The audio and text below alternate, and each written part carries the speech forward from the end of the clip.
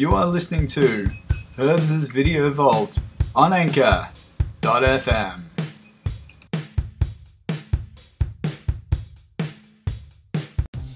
Hello one and all, and welcome back to the Video Vault. I trust everybody is doing well. On this edition, we are taking a look at Steven Spielberg's 1975 masterpiece that is Jaws, and I have been waiting to sink my teeth into this one. No puns intended. Originally based off of Peter Benchley's novel of the same name, Jaws is about a small community under attack from a gigantic great white shark, and it is up to Quint, Brody and Hooper to come along and save the day. Now, this film is an absolute masterpiece. What more can I say? That is just, it's an absolute masterpiece. It's just one of those movies that you can easily watch over and over again. The sequels, unfortunately, they go downhill, but we will get to those. So grab your popcorn, grab your soda, sit back, relax in the vault as we go with Jaws.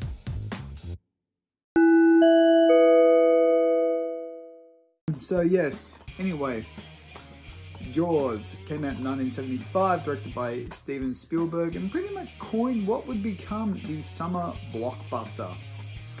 Now, what can I say about this classic movie that hasn't really already been said? You know, there's so many thoughts and opinions on Jaws from throughout the years that yeah, what can I say that, you know, no one's already said?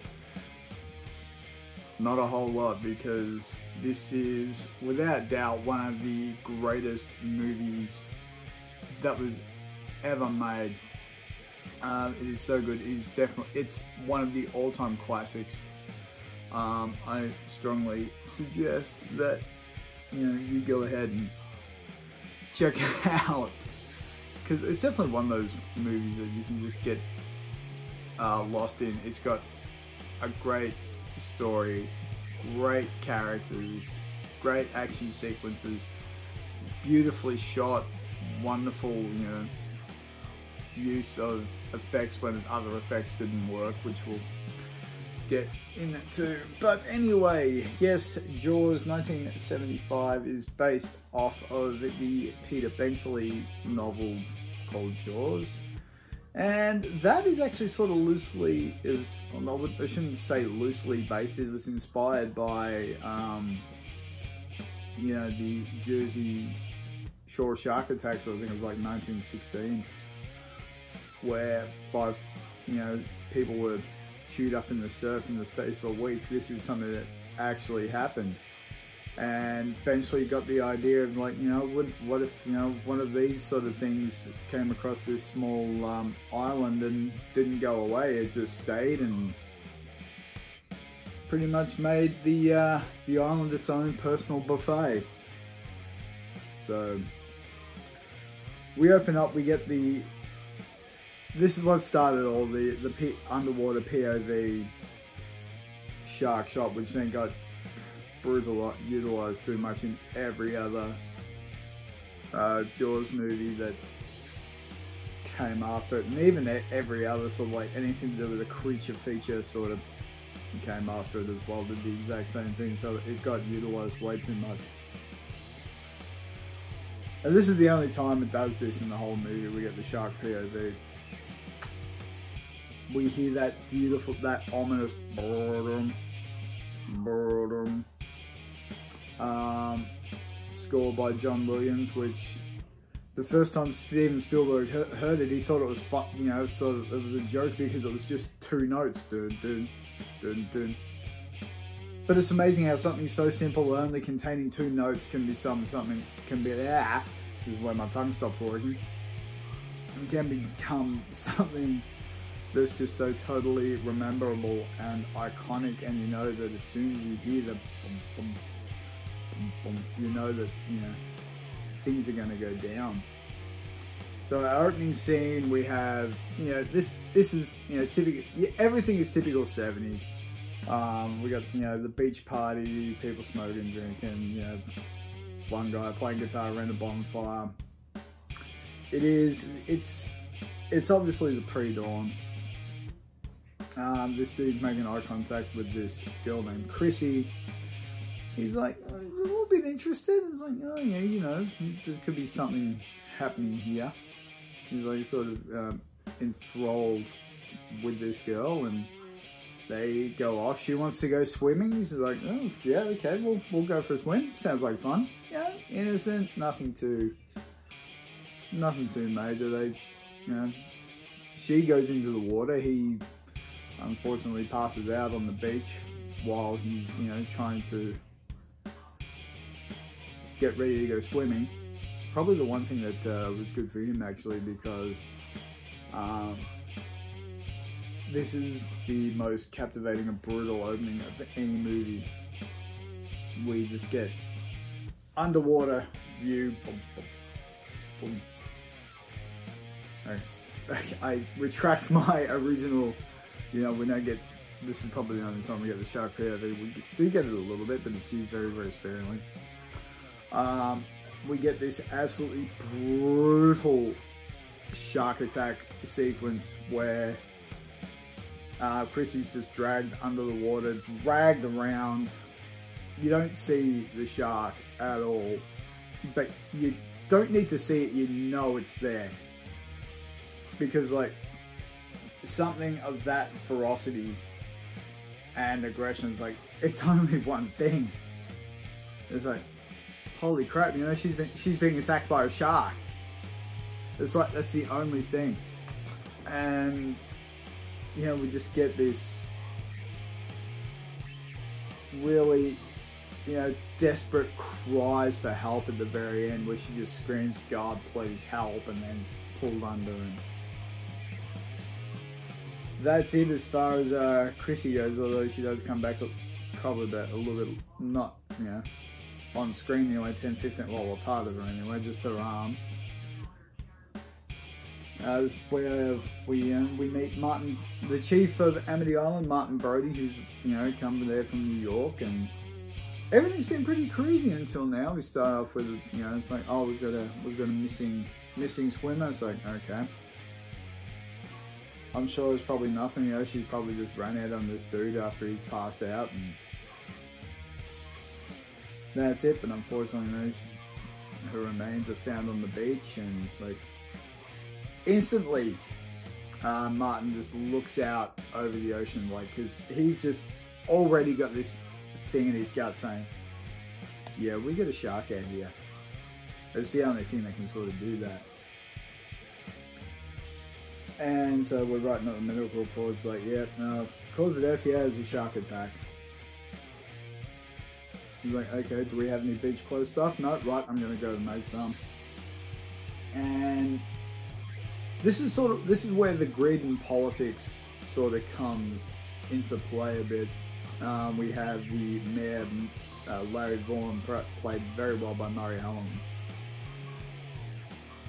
He's very ignorant, has a lot of power, and just goes by, you know, what he is thinking is in the town's best interest, because, like, you know, Amity is a tourist town. Like, the main time that they get any sort of income for a lot of the businesses is through those tourism periods. So, you know, like the 4th of July weekend and all the summer holidays and everything like that. And so I can sort of see, in a sense, where he's coming from a little bit, but it's just, it's like, no, it's not. He's very blind to it. Even persuading the medical examiner to say, no, it's not this, it's that. And it's like, no, it's not a shark, it's a boat propeller. And it's like, oh, hang on, no, it can't be a boat propeller because, like, here's the list of reasons. One is like, no, it's this, and one of the saying goes is, okay, fine, so this is where, you know, money, you know, sort of overpowers everything else. And Brody's still 100% convinced that it's a shark.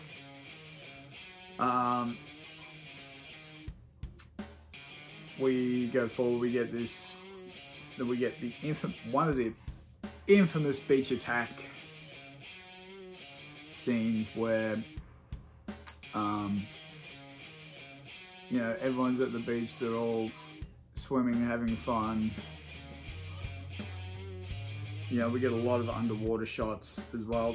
One of the beautiful things about this movie, actually, and Steven Spielberg has actually said it in one of the making of documentaries, which is actually, you know, if you've got the Blu-ray, it's actually on this disc, or even like the, I think it's the 20th anniversary edition VHS. It's on that as well. Like, there's this, you know, little documentary, and it just says about how a lot of the shots throughout this movie were handheld. Like, they'd put a handheld camera onto like a little raft or whatever and put a protective box around it so the water wouldn't get in, and that's where you get a lot of the sea level shots from, which is really, really cool, because all this movie, well, the bulk of this movie was shot on location in the small island community of Martha's Vineyard, which portrayed, you know, Amity. And great location. It's like, it is the ideal spot, like, you know, this remote island community that's, you know, away from the mainland, is like, you know, they're kind of isolated. There's no sort of outside help. They're pretty much left to their own devices. And I'm saying and a lot. I gotta stop doing that. I think maybe I should put an counter. No, I'm not sending this in. And it's just like, this is another one of the, this is like one of the first surprise attacks, because normally as soon as you hear the boom, boom, boom, boom, boom, boom, boom, boom, you know, stuff's going down, and you kind of don't really get that with this one. Like, you don't get the initial boom, boom, boom, boom, boom, boom. It's just already escalated with little Alex Kittner who's, you know, swimming on his raft, and all of a sudden you see it's like, oh, yeah. Well, it's not really a surprise attack, is it? A surprise comes out of nowhere, which is weighed up. But there's this chaos and panic on the beach. Like, hang on, you know, this kid's gone missing. There's blood all through the ocean. Like, there's only one thing that can do that, and the mayor's just, no, it's not. It's not this. It's something else. It's like, oh, dude, how can you be so blind that nobody just mysteriously drowns in a pool of blood, like, for no reason? Like, there's a shark or something out there. It's like, the mother sees it, knows it. Everyone's still, you know, concerned about themselves, concerned about the greed. And it's like, you know, oh, I hope they don't close the beaches, and oh, I don't want this because it'll affect my business. And like, hey, if word gets out, you know, you got a shark problem, yeah, you've all your businesses are kind of screwed. And this is where we get introduced to Quint, the salty sea dog, who knows how severe, like, the whole situation was, and knows is like the shark out there is really, really bad. And it's just sort of laughing like how stupid the people are being. And it's like, so it's like, you know, I'm gonna value my neck for a lot more than $3,000. I'll find the shark for $3, but I'll kill him for 10. like made, you know, in 75 is a lot of money, but it's like, well, we'll take it under advisement. They just think, yeah, whatever. We're going to take it under advisement, which means we're not going to do a damn thing. So it had been advertised, the $3,000 bounty for the shark, and it brings in, you know, fishermen, other hunters from a lot of different places, and this also brings in Matt Hooper, very well portrayed by Richard Dreyfuss, from as you know, the guy that they've requested from the Oceanographic Institute. And he's like, oh, excuse me, officer, like, you know, it's like he's talking to Chief Brody, but doesn't realise it's Chief Brody, he just thinks it's another officer. So it's a little bit of comedic sort of stuff in there. It's like, you know, one of the force, I was like, you know, is there a good restaurant or hotel? Oh yeah, you walk straight ahead. It's like, he just turns around and goes, they're all gonna die. I wonder how he knew that. It's just like a little bit of foreshadowing, like just like the carelessness and whatever. Just, you're clueless. You're gone. You're toast, basically. So he ends up finding Martin. They have this exchange. They go see the remains of the girl on the beach, Chrissy Watkins, the first victim from the opening scene. And Hoover just sort of says, yeah, you know, why didn't you do this? Why didn't you notify the Coast Guard? Why didn't you do this? This is, you know, you've said it's a boating accident. You're wrong. This is purely and simply a shark attack. And we have like what I call the false celebration. Like they've got this shark, it's like this fantasy tiger shark. Everyone's thinking like, yes, you know, we've got it. We've got the shark. Everything can go back to normal. All except for Quint, where he's just sailing along in the Orca. He's going past everything. I think he knows that it's a great white. He knows what sort of shark it is, and he's just seen them string up this tiger shark, and he's just goes, just gives a little chuckle like, no, you're completely wrong. You've got the wrong. It's not the right shark. So I think that's something that's very, very interesting. Unless you look at it and listen very, very closely, you're not really going to pick it up. There's a bit of an argument between Hooper and some of the fishermen. It's like, well, what do you mean? What's this bite radius crab? No, what sort of shark is this? And like, they just think, oh, it's just a shark. It's a man-eater. It's like, it's the right one. And Hooper sort of has the only way you can prove that it actually is the right shark, you know, is you cut it open. And the mayor just shuts it down completely. It's like, no, you're not doing this because, you know, I don't want to see the little Alex Kidner spill out all over the dock and shock everybody. And it's like, well, you know, that's sort of really the only way to prove it. But no, the mayor shuts it down and saying, no, this is it. Everything's back to normal. And it sounds very familiar. Very familiar.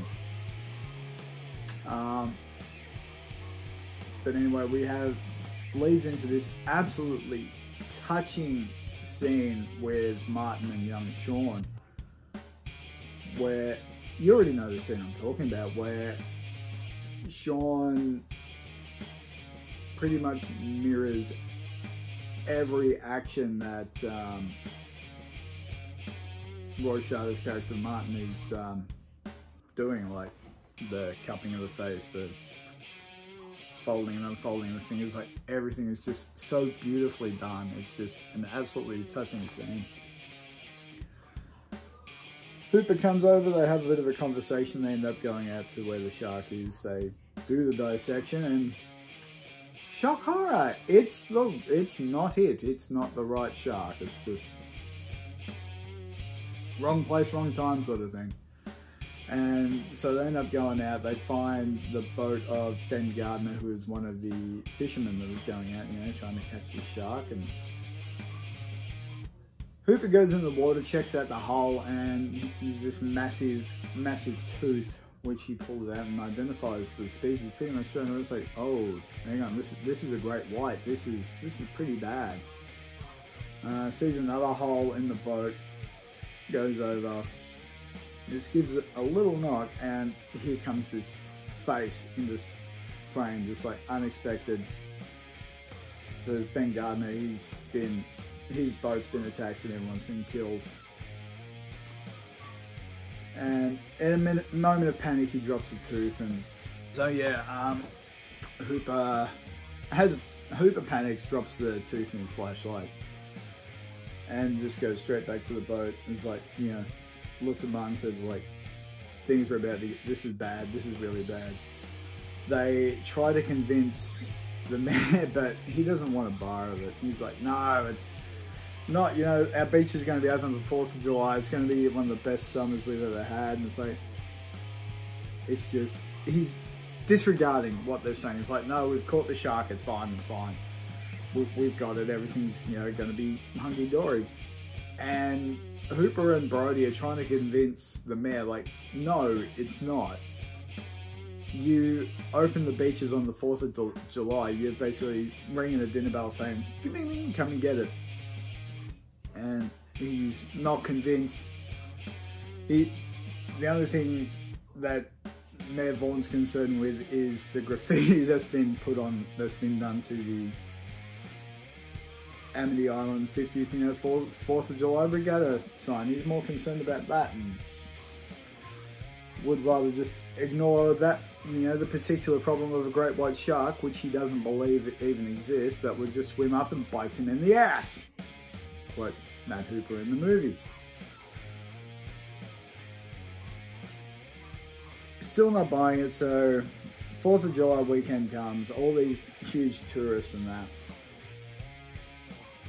are coming to the wonderful town of Amity, but no one's wanting to go into the water because they've all heard about the shark attacks that have happened.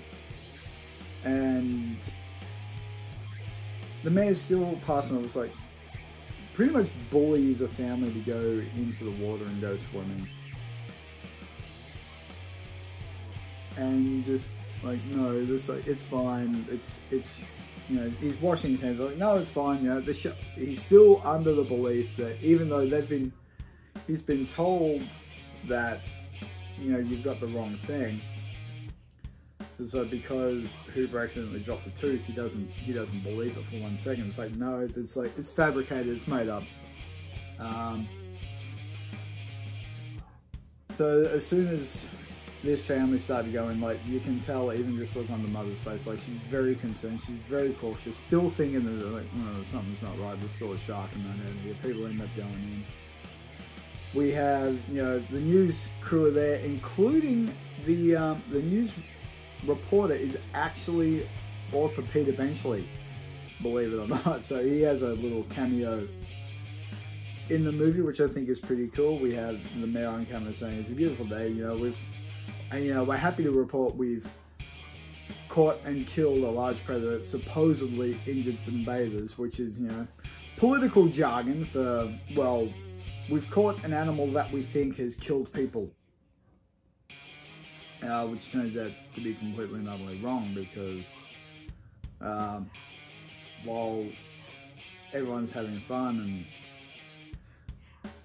enjoying themselves, we get another shark attack, don't we?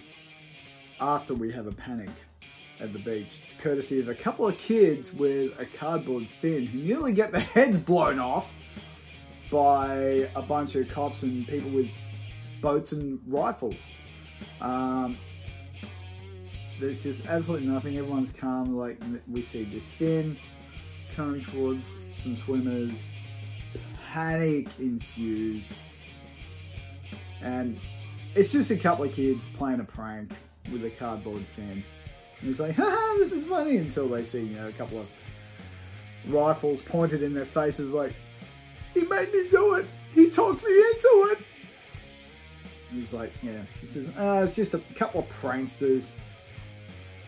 It's like, oh, yeah, okay. And then we hear, shark! And I was like, oh, now what? Like, there's a lot of skepticism, especially from Brody. Like, as soon as he hears shark, he's like, oh, now what? Until he gets told, it's being spotted where your kid is, like, oh. So the tension quickly escalates, and a whole group sort of carries over, and like they want to see what all the commotion is. And this time it is in fact the real deal. Michael Brody, the chief's older son, is with a group of other kids, trying to get their boat and everything ready. There's a little guy in a rowboat. We actually see him in an early episode because he's the scout leader who's, you know, getting the kids to do the swim. He's like trying to encourage them along. It's like, hang on, you guys are right, and then boom, his boat gets capsized. So does Michael's boat. They both get capsized. He's trying to struggle to get back onto his boat and gets attacked. And that's when people sort of realize, holy crap, you know, this is really bad. Like, there's this huge panic. Like, you hear people screaming, has anybody got a gun and shoot it? Martin goes and drags Michael from the water. He's in shock. I mean, who wouldn't be after seeing something as vicious as that? Which is actually sort of one of the first times that we actually see the shark. It's done very, very well in that particular scene. So we go to the hospital. Brody finally convinces Vaughn to sign the contract to, you know, pay Quint what he wants. We go, oh, is acting in the town's best interest? Like, town's best interest? People think you're the mayor of Shark City. You want the beaches open. Like, ring, ring, here's dinner. So then we get the scene with Quint in his, I wouldn't even know what you call it, like his, we'll just say his base of operations. There's a little counteractions between him and Hooper.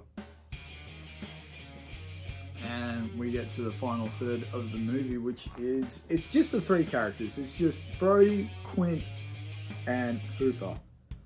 That's all it is, just those three. And this is by far the best part of the movie, because we get to see these characters sort of end up developing some sort of bond and respect for with each other, and, you know, try to do whatever they can to stop this horrible, menacing creature that's, you know, been preying on the small town. And this is where the movie gets very innovative as well, because it's very, very well noted that Bruce, which is what I believe Steven Spielberg actually named the shark. When they were testing it on dry land, it worked fine, but when they were trying to shoot the scenes in the water, saltwater and animatronics, they just don't work. They don't work. So the shark would hardly ever work. So this is where they came up with the idea for the barrels, and brought the attention, like, even though you couldn't see the shark, you knew as soon as you saw the barrels, you knew it was there. And I thought that was an incredibly brilliant move to make. And we get the biggest reveal, like no music, no nothing. We just get a little off a cliff, and bang, here it is. Like, Brody's upset, like, that Hooper doesn't throw any chum out, he just drives the boat. His argument just says, slow ahead. I can go slow ahead, why don't you come down and chum some of this bleep? And up comes the shark, like, no music, no nothing, it's just whoosh. Leads to the iconic and extremely often misquoted line, which Roy Scheider actually completely improv'd on set. It's just, you're going to need a bigger boat. It's, you're going to need a bigger boat, not we're going to need a bigger boat. Yeah, it's very similar to Star Wars, where Empire Strikes Back. No, I am your father, and yet everyone believes it's Luke, I am your father. No, it's not. It's no, I am your father. So I'm probably going to get some people in the comments saying, no, you're not, it is Luke, I'm your father. It's like, watch the movie. Watch the movie. And you will see when he says, you're going to need a bigger boat, that you've been saying the line wrong the whole time.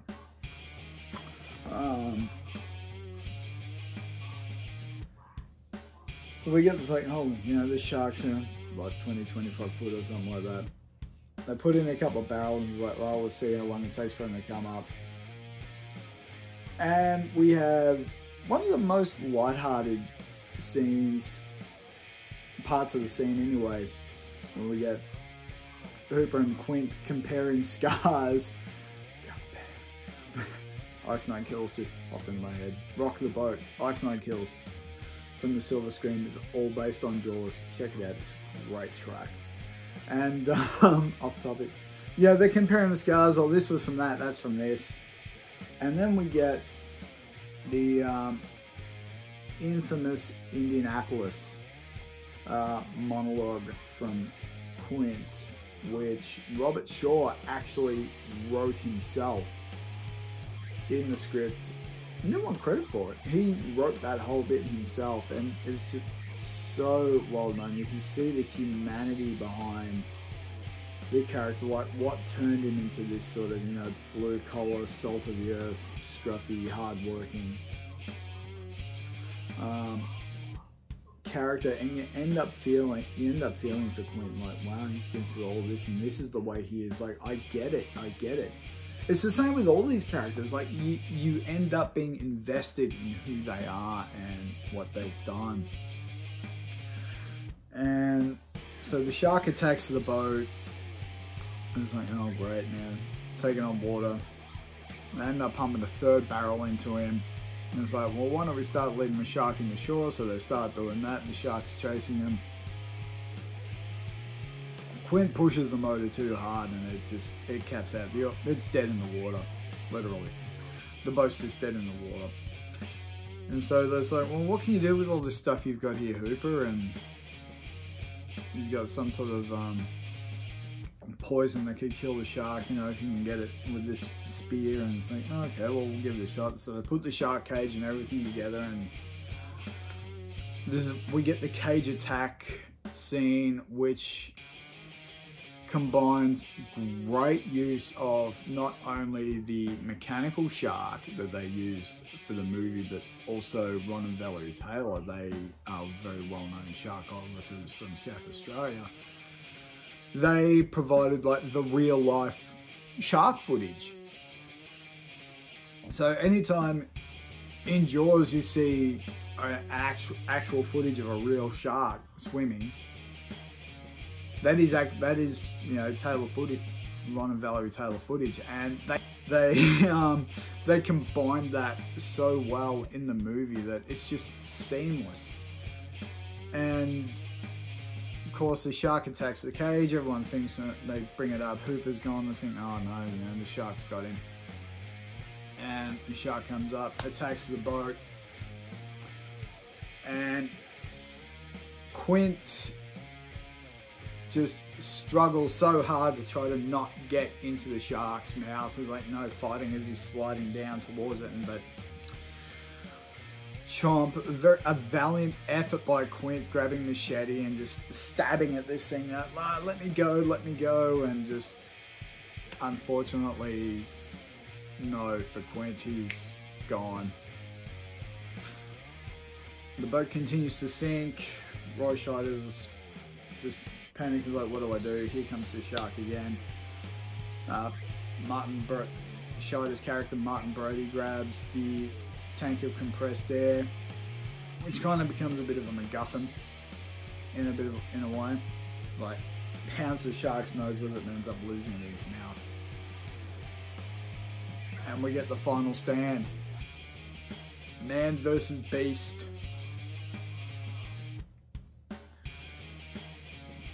Brody's sending up the mast. here comes the shark. He's got this long pole, this spear on a pole. Just stab, stab, stab. Loses that. Climbs to where he can get a vantage point. Grabs his rifle and it's like, okay, come on, show me the tank, show me the tank. We've got the music, it's the adrenaline, the tension is bum, bum, bum, bum, bum. It's building, building, building, building, building. Misses 5 shots, and then the infamous, you know, smile, you son of a... And they must have like filled their quota on how many times someone could say the word bitch or whatever, because you don't, unless you listen very, very closely, you don't actually hear Roy Scheider actually utter the word bitch, because it's underneath the gunshot. So there's like a smile, you son of a bang, and if you listen close enough, just after the bang you can hear itch. You can hear smile, you son of a itch. Or is it just ch? I think it's just the ch. So, but look it up on YouTube anyway. And it confuses a lot of people, like, is it this, is it that? It's like, does he, it's like, does he actually say smile, you son of a bitch? Or is it smile, you son of a, and then the gun firing is, you know, the bitch. But you listen close enough, you actually can hear him say it. But yeah, they've put it so like the gunshot is over the top of it. So they must have filled their quota of how many times you can say these words to sort of keep your PG rating in 1975. Now it doesn't really matter too much. It doesn't really matter, but the shark explodes. It's like this look of joy and jubilation. It's like, yes, I've done it. You know, the creature's been defeated, and up pops Hooper, and you know, they just swim towards shore, and that is it for Jaws. Again, one of the greatest movies of all time. This is an incredible masterpiece. It pretty much revitalized the monster movie, the creature feature, because then we had a whole bunch of Jaws ripoffs that came out like this. You know, White Death, and you know, we had Piranha, we had Orca the Killer Whale, we had Alligator, we had all these creature features, and even like Blood Beach, and you know, Sand Sharks and whatever else just sort of came after that. So they're pretty much all basically just Jaws ripoffs. And you know, we had the sequels, and oh boy,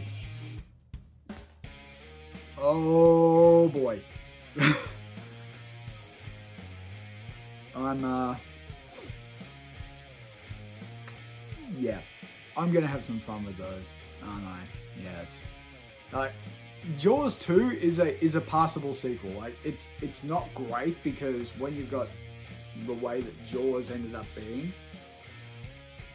oh man, there's some big expectations to live up to. It tried, but unfortunately didn't. You'll hear my views up in the next video anyway, because I'm going to run through the series. And they just go downhill. Literally. They just go downhill.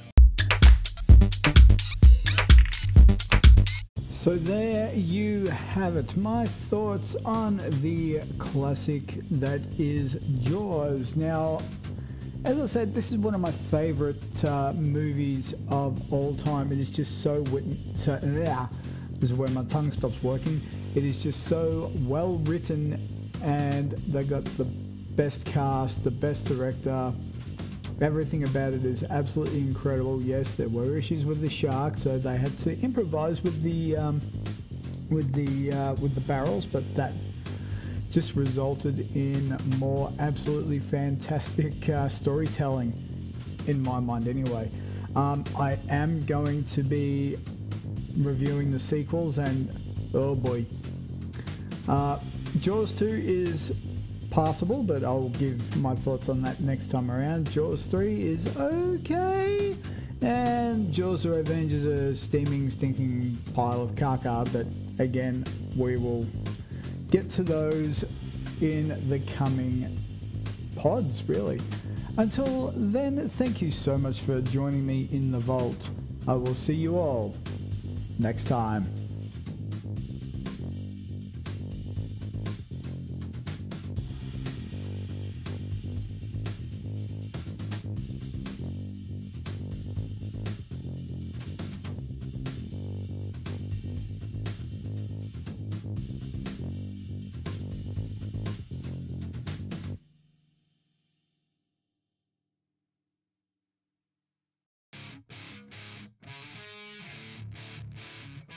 This has been a presentation of JLH Productions.